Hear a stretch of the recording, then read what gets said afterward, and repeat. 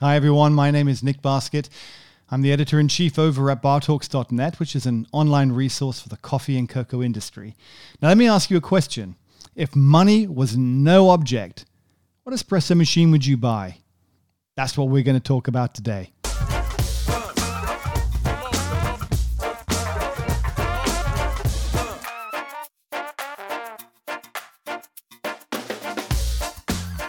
These are not necessarily the machines that you would buy. These are the machines that I would buy. So it's a personal list. I haven't gone out there and been rational about it. I've purposely been irrational. In fact, the first choice on my list is, or the first one I'm going to cover off on my list, is a totally irrational choice that would make no sense whatsoever, but I love it. And what's more, I bet there's at least one machine, at least one. I challenge you, put in the comments below if I'm wrong on this. I reckon there's at least one machine bear in mind, we're only covering three here. There's one machine in here that you've not heard of before. That's my challenge to you. I'm laying it down. It's time to smack it down. Let's get going. All right, let's do this. Number one. Number one is number three, effectively. So this is the third of my money no object machines. What would I go for? Funny enough, the third one happens to be the most expensive.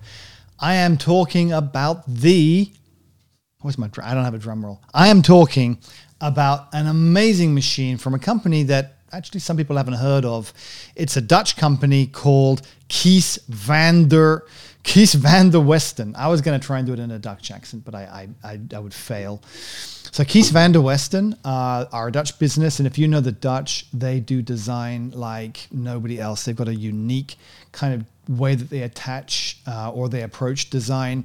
It's very much an incredible attention to detail. Always used to notice when I used to go and do business in Amsterdam, and when I'd fly in, I'd hang around at the airport for a little bit and be in the bookstore, and they'd be amazed how many design magazines and things there were at the bookshops, and just books on design. So design's really integral to the culture there. And this machine shows it. Wow, what a machine. This is not just styling. This is something completely different. So this machine it's actually not that new of a machine. It's been around for a while, but they updated it in 2020, largely to change some of the internal components, not really the design side of it. One of the first things I really like about this machine is, in fact, that it is customizable. It is a fully saturated group head, but a very unique one that we're going to come on to in a second. It's got a dual boiler system, and of course, it's got this pre-infusion system. So it's not pressure profiling. It's a different kind of approach they've taken, which is a very soft ramp up to the pre-infusion and a way of controlling the pre-infusion that, as far as I know, is completely unique. If I'm wrong about that, please let me know in the comments below, because I'd be very interested to know if other people are doing anything similar to this. Now, the Speedster, in terms of its design, this really is not made, even though it's a single group, it's not really made for home use. It's clearly made for, I'd guess, events and places where the design is going to be on show, and the design is going to be really important. So you see this at car events and things like that, car showrooms and things.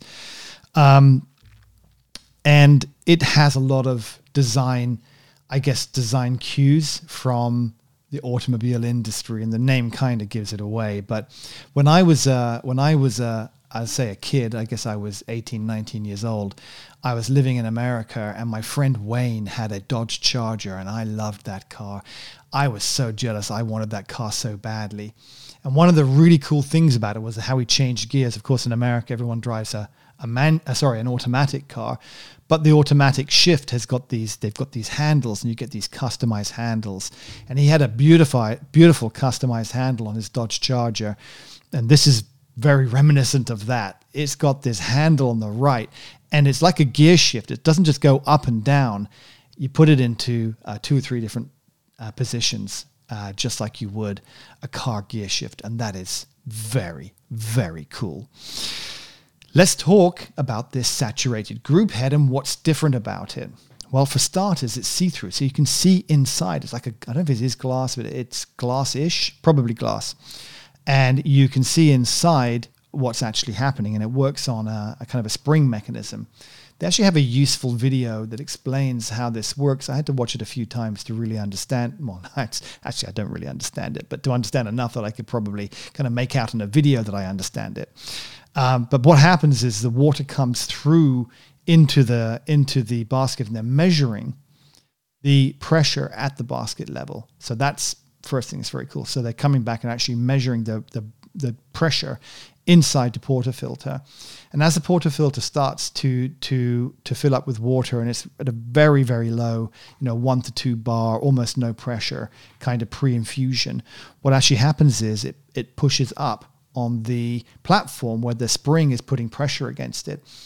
And as that pressure increases, the spring's pushed up, and that releases a mechanism that increases the flow, and the pressure ramps up. And apparently it results in a very smooth curve.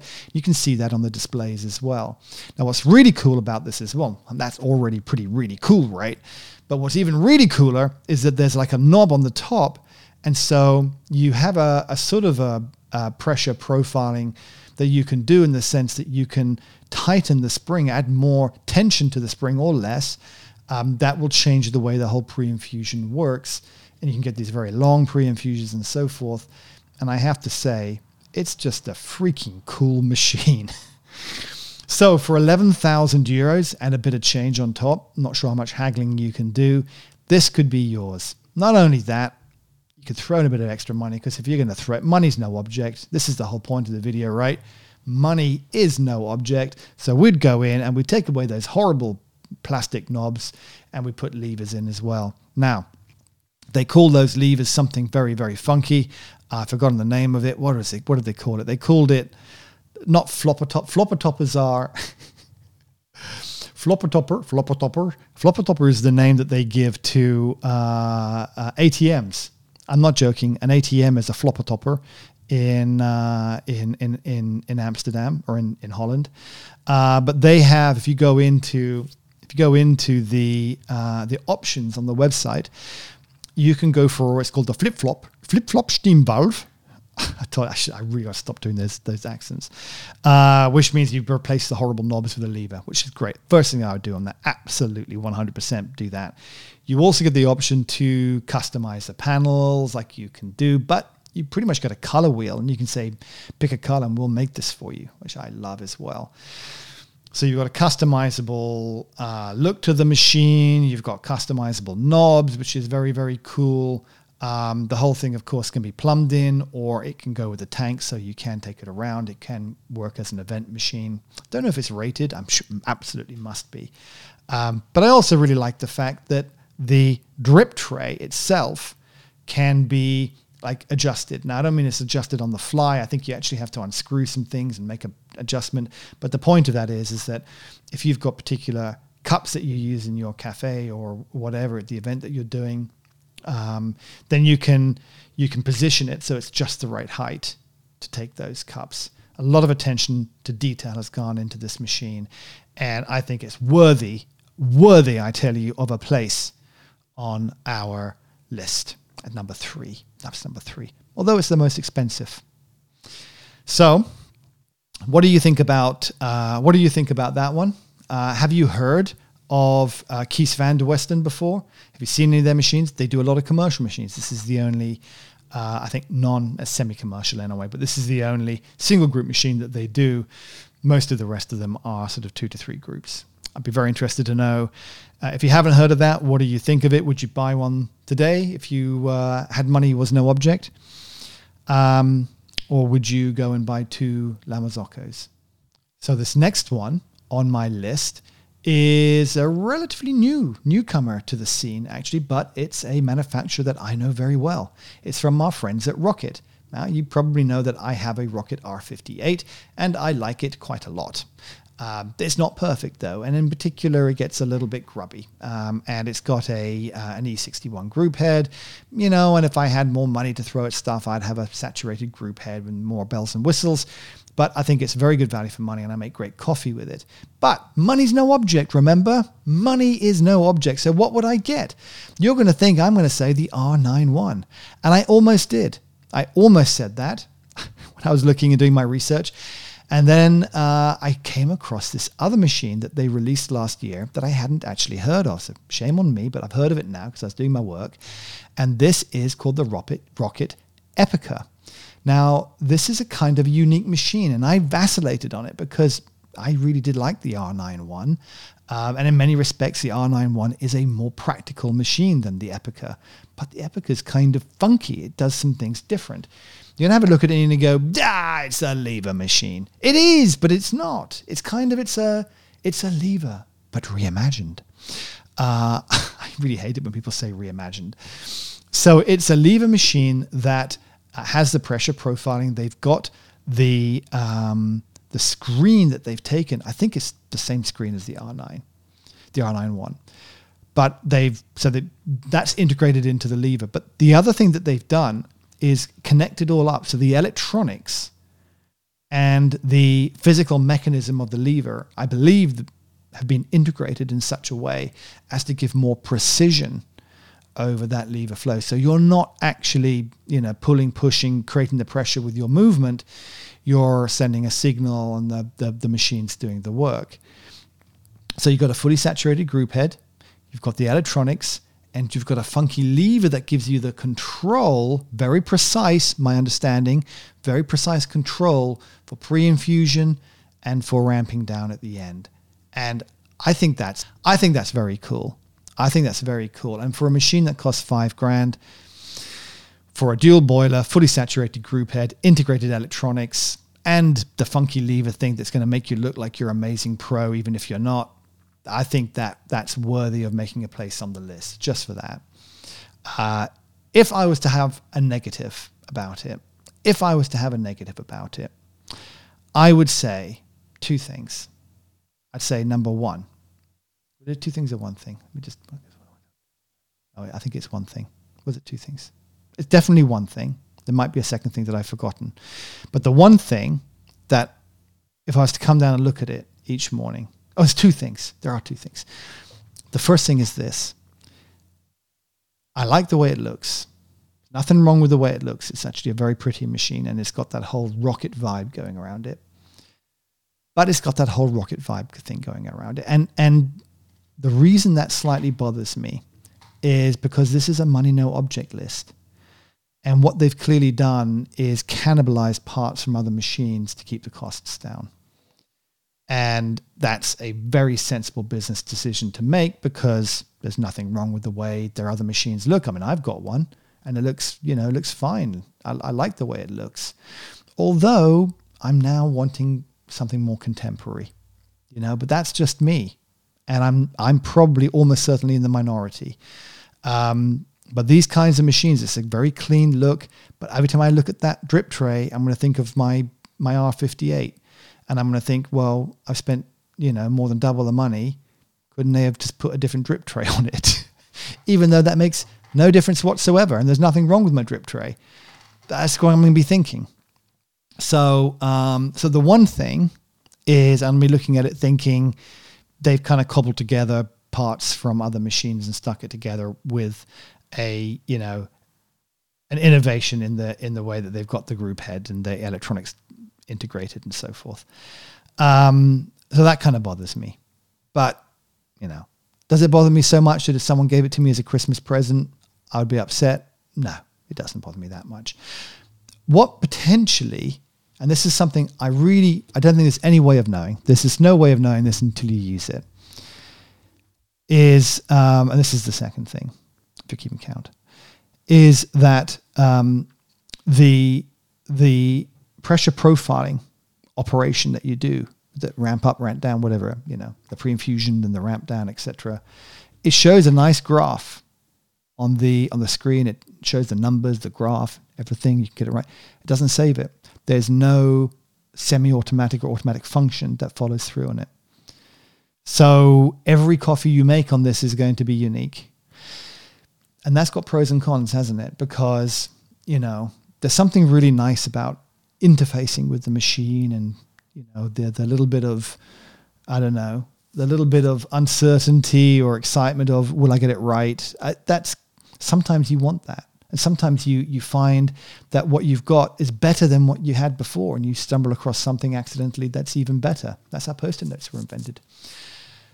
But there's times when you want to come down, you just want to throw the beans in, push a button, and go to work. And that's probably not the machine for this. So I really don't know. I don't know whether that would bother me or not. But it's definitely a worthy contender, and I think it deserves its place as number 2.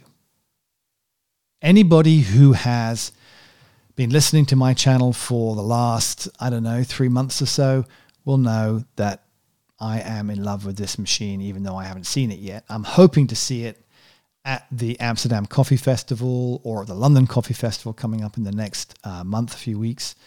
But this is the Sanremo U. The Sanremo U is gorgeous, and it scratches all the itches. So what do I mean by that? I really wanted a machine that was a new design. I wanted a machine that wasn't going to get dirty, wasn't going to look dirty, that it was new, it was compact, that it had all the features that I wanted, and probably a few that I don't even know that I want yet until I start using them.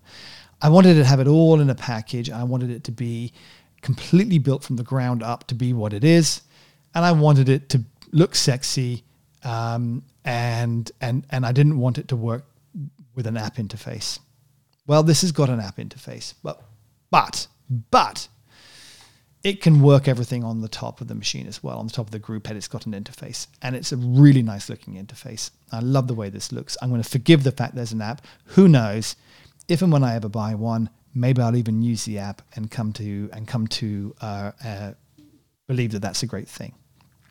But this is a wonderful machine, and I really hope that more espresso makers can be brave enough to leave behind some of their sort of traditional designs and just sit down with a blank piece of paper and come up with something that doesn't have to look like this, but just has to be, you know what?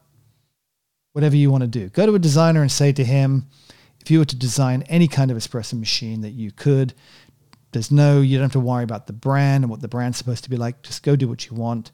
What would you come up with? I'd love to see some new, fresh ideas come out. And this is a fresh idea. It looks a little bit like that Star Wars X-Wing, plane, fighter jet as well, with the legs that cross over like that. But what I particularly like about it is how, because it's been built from the ground up, all those parts fit into the overall design ethos of the machine. Nothing looks like it's been taken for as a cost saving from another machine and stuck on. And that is really amazing. Of course, it has all the features that you want, because this is the ultimate machine, right? It has the pressure profiling. It has the ability to save those profiles down. It has a fully saturated group head, the PID. It has an app if you want the app. And even, I have to say, even the app does look quite cool if you're a data nerd and you want to dive deep into the data behind it. It plugs into the mains, or it'll run on a tank. I mean, it really does seem to tick every box.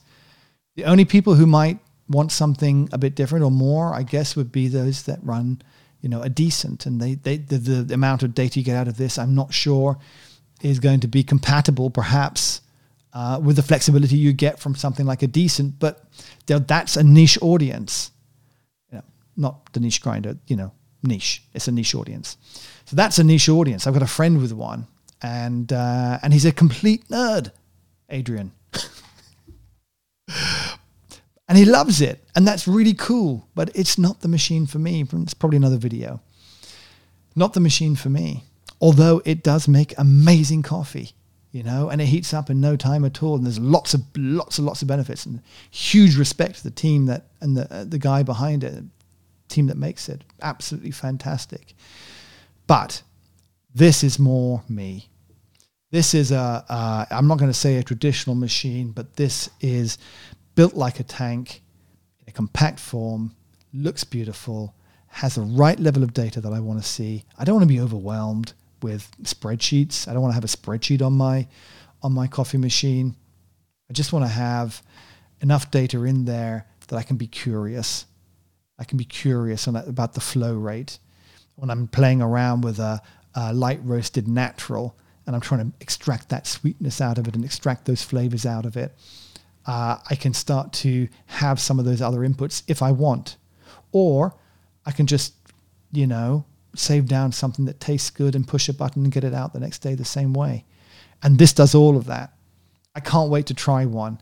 And I'm going to have to leave my checkbook at home when I go to have a look. But tell me what you think of this machine. Has anybody actually had a chance to get their hands on it yet? Am I going to be disappointed when I finally see one in the flesh? Will I have to go back and revisit this list? Be very interested to know.